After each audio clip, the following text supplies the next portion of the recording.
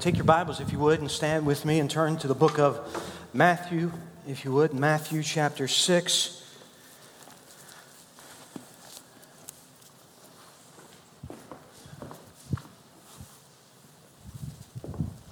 Matthew chapter 6.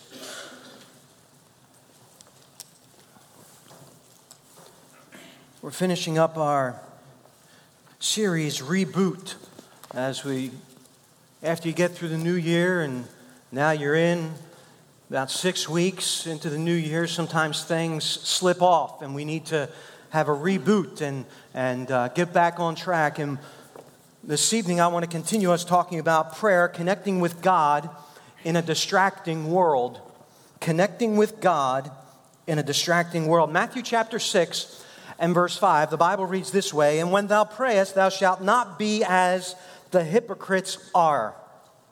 For they love to pray standing in the synagogues and in the corner of the streets, that they may be seen of men. Verily I say unto you, they have their reward. But thou, when thou prayest, enter into thy closet, and when thou hast shut thy door, pray to the Father which is in secret, and thy Father which seeth in secret shall reward thee openly. But when ye pray, use not vain repetitions, as the heathen do, for they think that they shall be heard for their much speaking. Be not ye therefore like unto them. For your Father knoweth what things ye have need of before ye ask him. After this manner therefore pray ye. Our Father which art in heaven, hallowed be thy name. Thy kingdom come, thy will be done in earth as it is in heaven. Give us this day our daily bread, and forgive us our debts as we forgive our debtors. And lead us not into temptation, but deliver us from evil. For thine is the kingdom and the power and the glory forever. Amen." Father, we thank you for this time, and we pray that you will take the moments that we have and that you would multiply them, make them profitable. I pray that my mind would be clear, and I pray that my life would be right before you, and that I would stand in righteousness before you because of what Christ has done. And I pray, Father, that you will give me the strength emotionally, mentally, physically, and spiritually to be able to do what you've called me to do. Father, we do pray for Pastor Clark once again. I pray that you would be with him and comfort his heart and his wife's heart and their family, I pray. And Father, I ask that you would help us as we look into learning how to connect with you through prayer in a very distracting world. And Father, I pray that we would learn to be a praying people. I ask you for that. In Jesus' name, I love you. Amen. Thank you. You may be seated. There are far too many people, I should say far too many Christians, who settle for practicing a sterile religion. There are far too many Christians that really settle for practicing a sterile religion rather than enjoying a growing, vibrant personal relationship with the living God. There is a major difference between the two. See, we need to remember that God is not a concept or a doctrine. He is a person who seeks a close one-on-one relationship with you and me. God doesn't want us to merely believe in him. God doesn't want us to merely just believe in him. He wants to relate to us on a personal level. He does not just want us to, he just does not want us to hear us to recite prayers. He wants to converse with us. He wants an intimate fellowship with us. See, God wants to be actively involved in your life and in my life every single day. And that happens, one of the ways that it happens is by way of prayer. Too many times we think of God as an abstract concept instead of a living person. the creator of all the universe, the one that has called the universe out of nothing into what we see today, wants to have a personal, vibrant relationship and fellowship with each one of us. As I mentioned to you this morning, that there are effective elements to prayer. And if we are going to be a praying people, we must see prayer as not something supplemental, but as something fundamental to the Christian life. I gave you the very poor illustration of my tie. You'll never forget what supplemental and fundamental is. If you weren't here, you missed it, and they'll probably tell you about it. No, matter of fact, I'll tell you about it. I felt that I was inspired, but I also remember the saying from Dr. Box, that everything that pops into a young preacher's head is not necessarily from God. I told you this morning, as I took my tie off, that my tie is something that's supplemental. I don't need my tie to be able to look nice, but having a tie on with my suit, it makes it look finished, or man, it looks sharp. But I can walk around without a tie on. I don't have to have a tie on with this suit. Man, that's given me another excuse to take my tie off. Thank the Lord. I'm telling you, this illustration was inspired. Then I said to you, but if I decided to take my pants off? Yeah, that's what I said as well. We understand that, guess what? The pants to the suit, that's fundamental. It would be foolish for anyone to walk outside their house without their pants on. And you would look at them and say, that's nuts, that's crazy. What are they thinking? You might even laugh at that person. What a fool. But I would propose to you this evening that every single Christian that walks out their front door or crawls out of their bed without praying to Almighty God and asking Him to be able to help them and guide them throughout their day is just as foolish as the person that would walk out the door without their clothes on. See, too many times we look at prayer as something supplemental, as we mentioned this morning, instead of something that is fundamental to the Christian life. I mentioned to you that Jesus modeled the life of prayer, and that his disciples desired to have a prayer life like Jesus had. Why? Because Jesus' prayer life was just not perfunctory.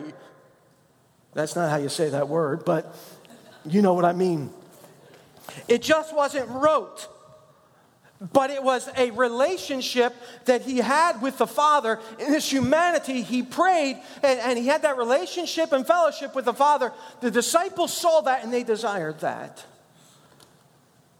And so we see for us as believers that prayer is an essential element to our walk.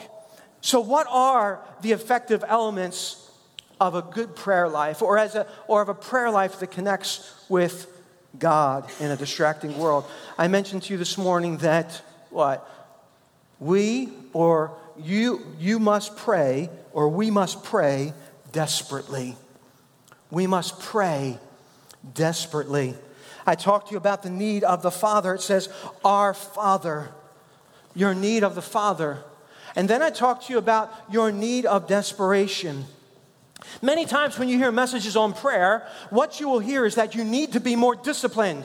You need to be more disciplined in prayer, and if you're more disciplined in prayer, then you will be able to grow in your prayer life. And yes, there is a place for discipline, but as I mentioned to you this morning, if you are praying out of desperation, you don't have to worry about discipline.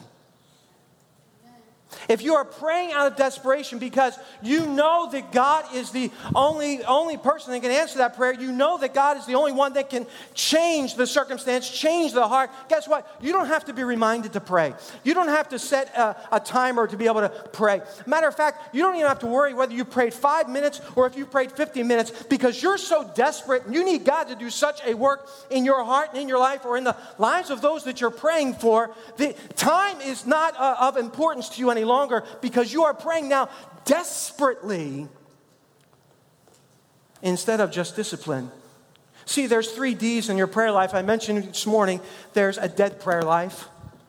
Sad to say, but that's where many Christians are. I believe the second level of a prayer life is a disciplined prayer life. Yes, there's a place for discipline, and we need to be disciplined in our life. And I'm not saying that we ought to do things randomly, but what I'm saying, I believe that once you understand that God is the only one that can do anything about anything, you start to pray with desperation. And I believe the best type of praying is desperate praying. Why? Because you're dependent. Because you're dependent. But secondly, this evening, let's take a look at a second element. Effective praying is found in being desperate, but secondly, you must pray selflessly. Not only desperately, but selflessly. Take a look at Matthew chapter 6 and verse 10. The Bible says, "Thy kingdom come, thy will be done as it is in thy will be done in earth as it is in heaven." You must pray selflessly. Letter A, if you're taking notes, you live in a different kingdom. The Bible tells us that we are to pray that God's kingdom will come, and we understand that is talking primarily about the future, the final establishment of God's kingdom, His eternal rule. We understand that. But it's saying here, if you go back and you study the Greek underneath it, it's saying that God's kingdom will come actually and completely.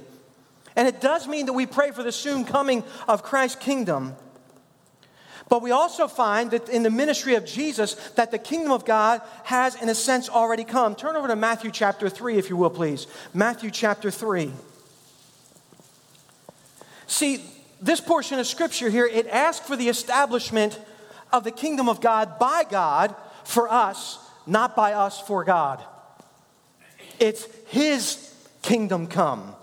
See, you live in a different kingdom. Matthew chapter 3 and verse 2, the Bible says, "And saying, Repent ye, for the kingdom of heaven is at hand." In Luke chapter 17 and verse 21, you can write that down. It says, "Neither shall they say, Lo here or lo there, for behold, the kingdom of God is within you." The kingdom of God is within you. So the kingdom, in one aspect, is here because for all of us that know Christ as our personal Savior, the kingdom is inside of us. But I want you to think about something. When you think of a kingdom, there are many things that come to mind. But one of the first things that comes to mind is that someone is ruling in the kingdom. See, we're not only wanting, when we pray this, or when Jesus was teaching His disciples how to pray, you say this Lord's Prayer, we're not only wanting the future kingdom of God to come, and we're not only wanting God to come and rule, but what we are saying here as we are learning to pray selflessly, we're also wanting the kingdom of God in a personal, individual way to rule in our hearts and our lives. It says, "Thy kingdom come." See, when we pray selflessly, we are praying for God to rule in our life. See, as I said this morning, that's why I wanted you to come back tonight. It's one thing to pray desperately, but you can be praying desperately for everything that's outside of the kingdom or of God's rule. See, you could be praying for totally the wrong things. We could be praying for selfish reasons. The Bible tells us in James that sometimes we want things that why? We can consume them upon our lusts. That's not the way that we are to pray. See, we pray selflessly when we are praying. We're saying, God, I want your kingdom to come. I want you to rule in my heart and my life. I want you to sit on the throne of my life. So when I'm praying to God and I'm praying desperately, Lord, I want your kingdom to come. But then he goes on and he says, thy will be done. So we see the second thing, that there's total surrender. See, if you're going to pray selflessly, you understand that you live in a different kingdom. It's not about you and your little kingdom. It's about God and his kingdom and his rule. And then it's about your total surrender to him. Thy will be done. This is the second aspect as we are going to learn to pray selflessly. You know, many times we all say that we want God's will to be done. But at times in our lives, it reveals something totally the opposite. See, if we're going to learn to pray selflessly, we must learn to totally surrender everything, turn everything over to God. No matter what his will is for our life. See, the problem is that's hard. Folks, when you're praying desperately and you're praying selflessly and you say, God, I want you to rule my life and I want your will in my life no matter what. There are some pretty scary words to say. I want your will in my life no matter what. See, if we're praying anything else but that, we're not praying selflessly. Why is that hard and scary? Because it's the unknown. Secondly, because we have a wrong concept of God. Our theology of God is wrong.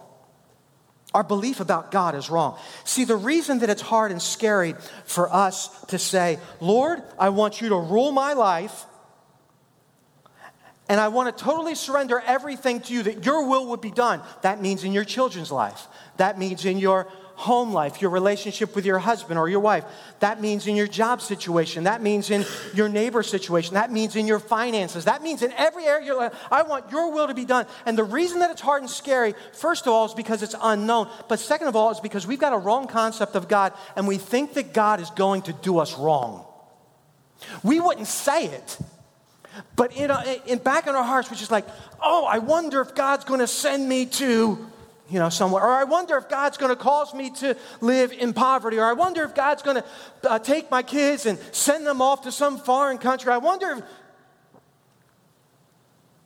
what if God takes my house and then we've got to move somewhere else? Or, see, we've got a wrong concept of God, and we're afraid to let go because we don't see God as the God of the Bible. And the God of the Bible is the one who says that He wants to bless us with every good gift, and that He is with us through the good times and the bad times, and that He is working everything out for our good, and that He has plans to prosper us and not to do us evil, not to harm us. But the reason that it's scary for us to say, I want to totally surrender to you, is because we think that God might do something, quote unquote, evil to us, and that's totally contrary to what the Bible teaches. You know where that comes from? That comes from the flesh.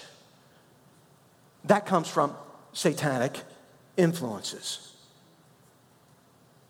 See, because that's not the God of the Bible. I would much rather be in the lion's den with the Lord than to be in the king's palace without him. See, but to go to the lion's den, it's scary. But we forget that God can close the mouths of the lion. Not only is it scary and difficult because it's the unknown and because we have a wrong concept of God, we doubt God's love for us. Why do you think in Ephesians chapter 3, 14 through 21, that Paul tells the Ephesians Christians that they would know the love of God? Because at many times we will doubt the love of God for us. But not only that, the reason that it's hard for us is because we have a will of our own, don't we? We have painted a picture, all of us have painted a picture of the way we expect our lives to be. But that may not actually be the will of God for our life. See, the center of self-will is made up of two letters. The center of self-will is made up of M-E, me. That's the same as the center of your self-will. It's made up of two letters, M-E. I am the center of self-will, and so are you the center of self-will. And you know what you and I are doing in the middle of self-will? We are carving out a world in my image or in your image. And until we get a handle, each of us get a handle on how strong our own will is, we will never understand the petition, thy will be done. See, your self-will is a whole lot greater than you realize. See, when we pray in total surrender, we find that God is at the center of prayer, carving in me the image of His Son. The difference between my self-will and His will being done in my life is that when His will is being done in my life, the image of Christ is being carved into me. So many times we talk about the great struggle of discerning God's will, do we not? We want to know, well, what's God's will for my life? I don't believe that that's necessarily a struggle at all. The more I think about it, the struggle is disowning my will for the will of God. When you learn to disown your will for the will of God, you'll know God's will. It's not, what does God want me to do? It's God, what is your will? See, we've got to come to the place in our prayer life where we're not in charge and understand that. I can choose to see life, all of life, as a gift from God, or I can demand that life have a certain look to it. And what we need to remember is that prayer and self-will are both ways to get things done. Listen, prayer and self-will are both ways to get things done. But one is all about what you want, and the other is all about what God wants. See, self-will can get things done. Self-will gets things done in the ministry, but it may not be what God wants. See, if you're going to have an effective prayer life, you're going to pray selflessly. You're going to live in a different kingdom. You're going to totally surrender to God. But not only does effective praying mean praying desperately and praying selflessly, but it also means that you will pray trustingly. And yes, that's a word. Trustingly. Matthew chapter 6 and verse 11. Take a look there. Give us this day our daily bread. Learning to communicate with God in a distracting world, you pray desperately. When you pray desperately, you don't need discipline as much as you do need desperation. You understand, because you know that only God can do what God can do. Effective praying means praying selflessly. That it's not about my kingdom, it's not about my desires. I don't live in my little world, I live in His kingdom. I'm here to serve Him. He's the ruler, I am the subject. I will totally surrender to His will. And then it's praying trustingly. Letter A, you have a childlike faith. To pray trustingly means you have a childlike faith. Verse 11 reveals a childlike dependence upon our Heavenly Father. There's nothing more basic than the need of daily food. And a little baby, a little child can't provide food for themselves. They need someone to provide it for them. They are dependent on one that is greater than themselves to help meet their most basic needs. See, this childlike faith that we are to have in prayer, trusting in God, is what is needed for effective praying. For without it, listen, there's no prayer at all. Why? Because without faith, it's impossible to please Him. See, the problem with praying trustingly, I tried to be very honest with you with this message, and very a matter of fact. But the problem with praying trustingly is sometimes God says no.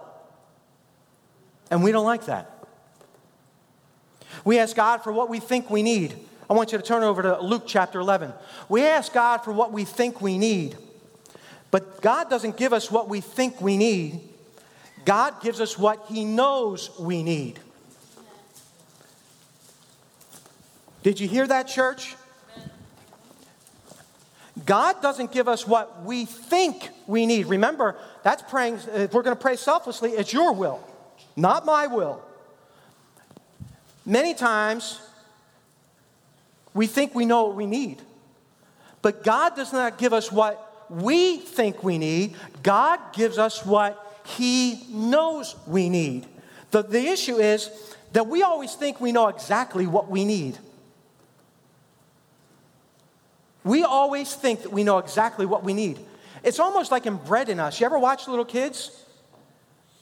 They think that they know what they need. They want a Pop-Tart instead of broccoli. You know, they think they know what they need. They think that they want to cross the street and they don't want to hold mom and dad's hand. Yet, no, I don't want to. They think that they can do it on their own, but man, there's cars flying by and they're not thinking twice about it. No, I don't want to. And they're squirming. And mom and dad, they're holding their hands saying, no, I'm going to tell you what you need. You need to wait for the red light and then we're going to cross the street.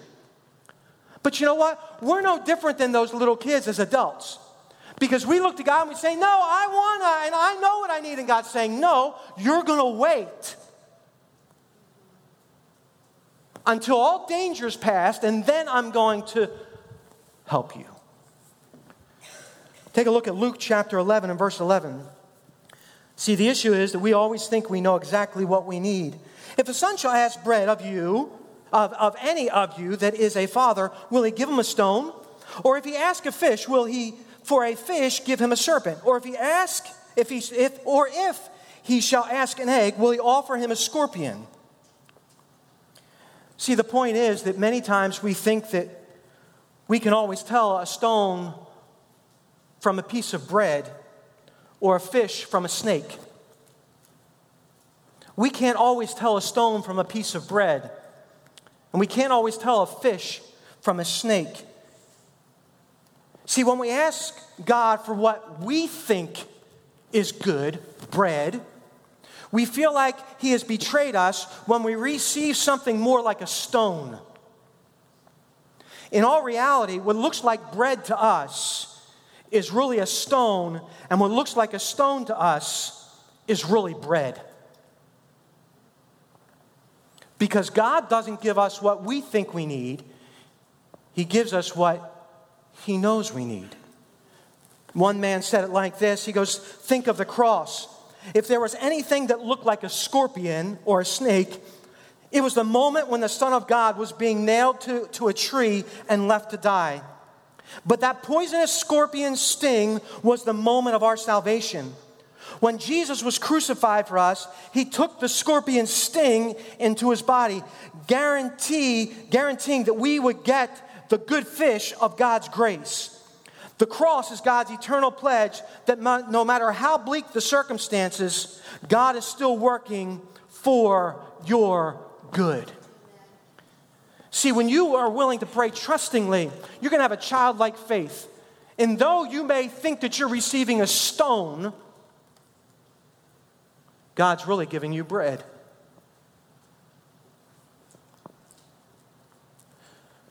So many times, I can't help but think of those who go through health difficulties.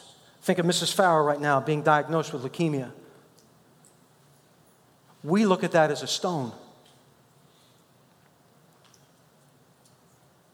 God's looking at that as bread. How can you say that? How can leukemia be bread? Because I've told you before, don't waste what God's given you. I was praying this morning, I was praying yesterday, Lord, help me not to miss what you've been trying to teach me for these past 2 years. Help me not to miss it. February 28th, it'll be exactly 2 years. It's Wednesday. Help me not to miss it. I've told you before, don't waste your cancer.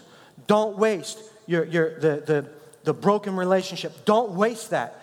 And we look at those so many times as stones when God is giving us bread.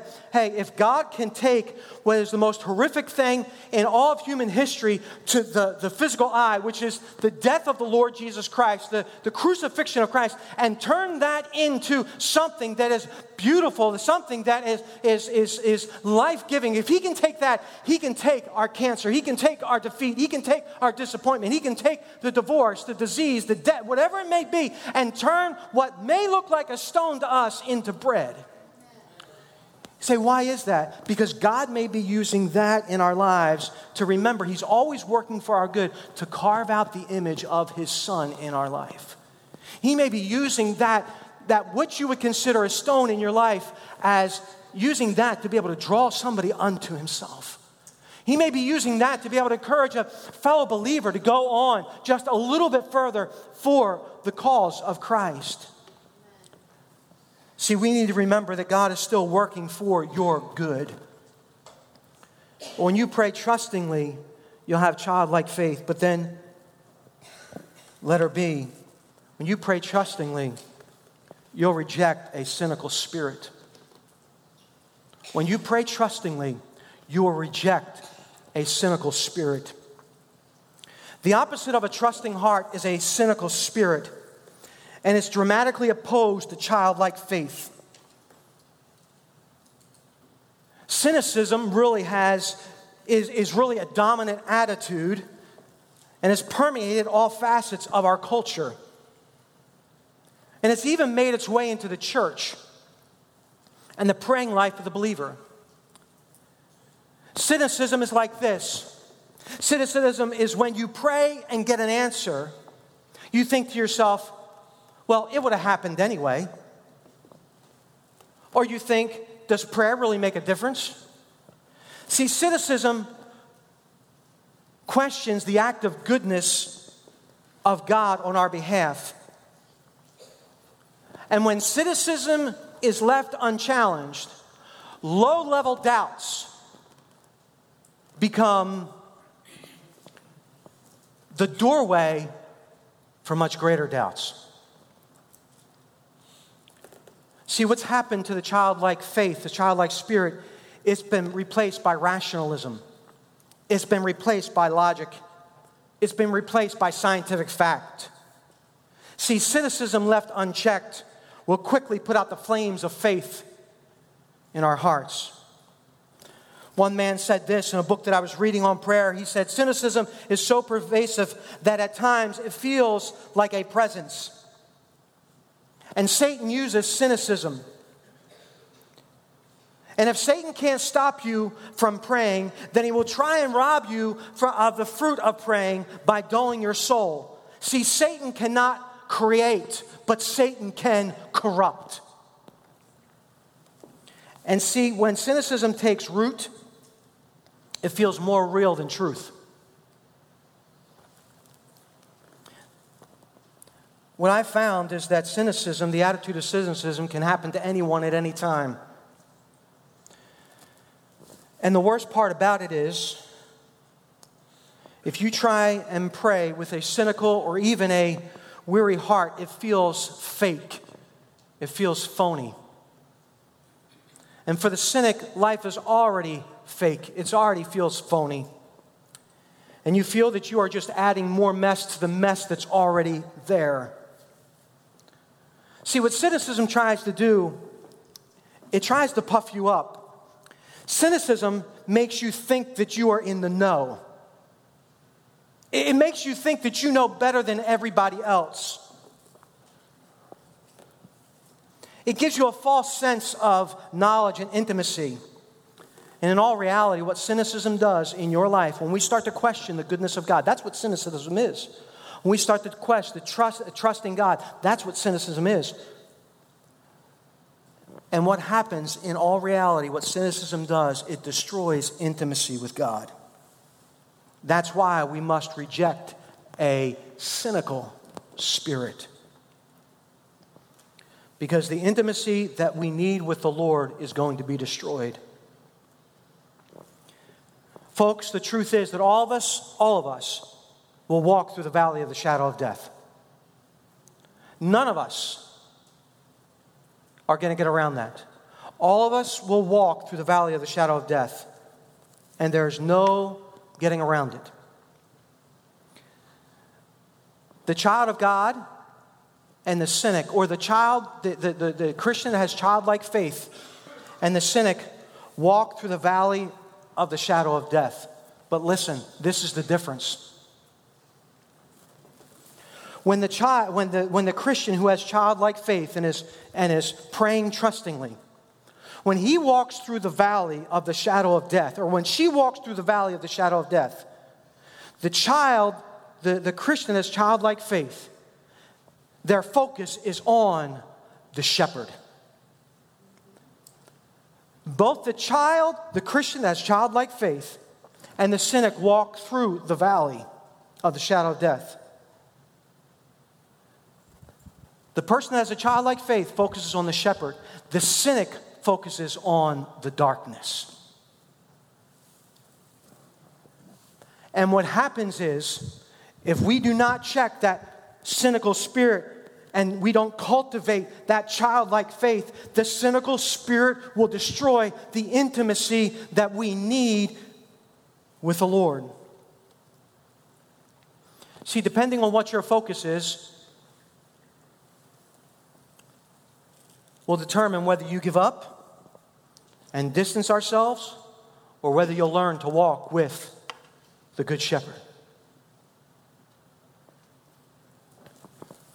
Folks, when you walk through the valley of the shadow of death, it's very easy to become cynical. And if we're not careful, we're going to lose the thing that we so desperately need. And that's intimacy with the Lord. See, you become a cynic when you start looking in the wrong direction. See, you're looking for cracks in the Christian faith instead of looking for Jesus. It's really the orientation of your heart. You know what cynicism does? It kills hope. And hope begins with the heart of God.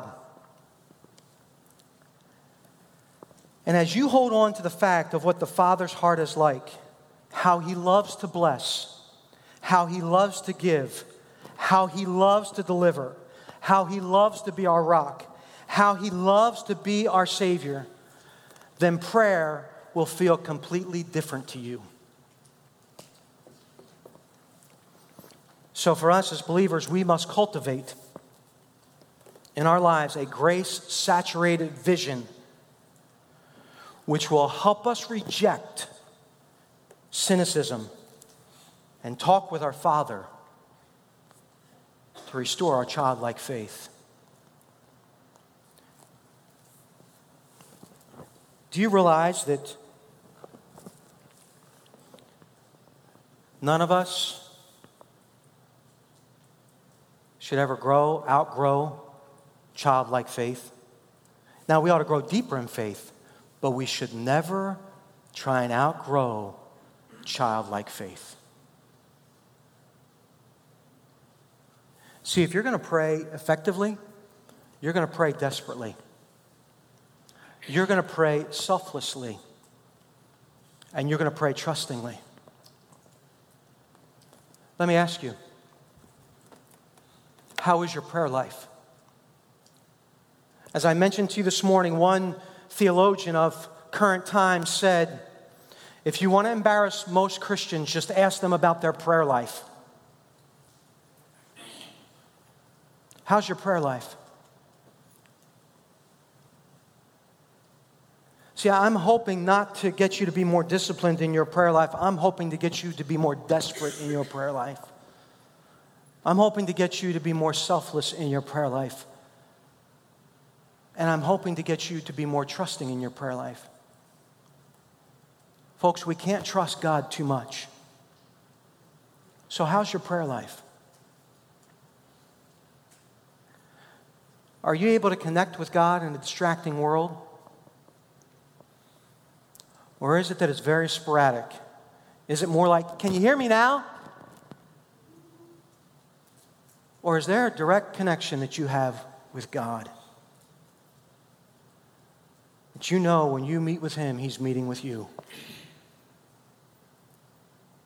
I started this message by saying there are far too many Christians who settle for practicing a sterile religion rather than enjoying a growing, vibrant, personal relationship with the living God. You know what the difference is? An effective prayer life. This evening, you say, what's the take home, Pastor?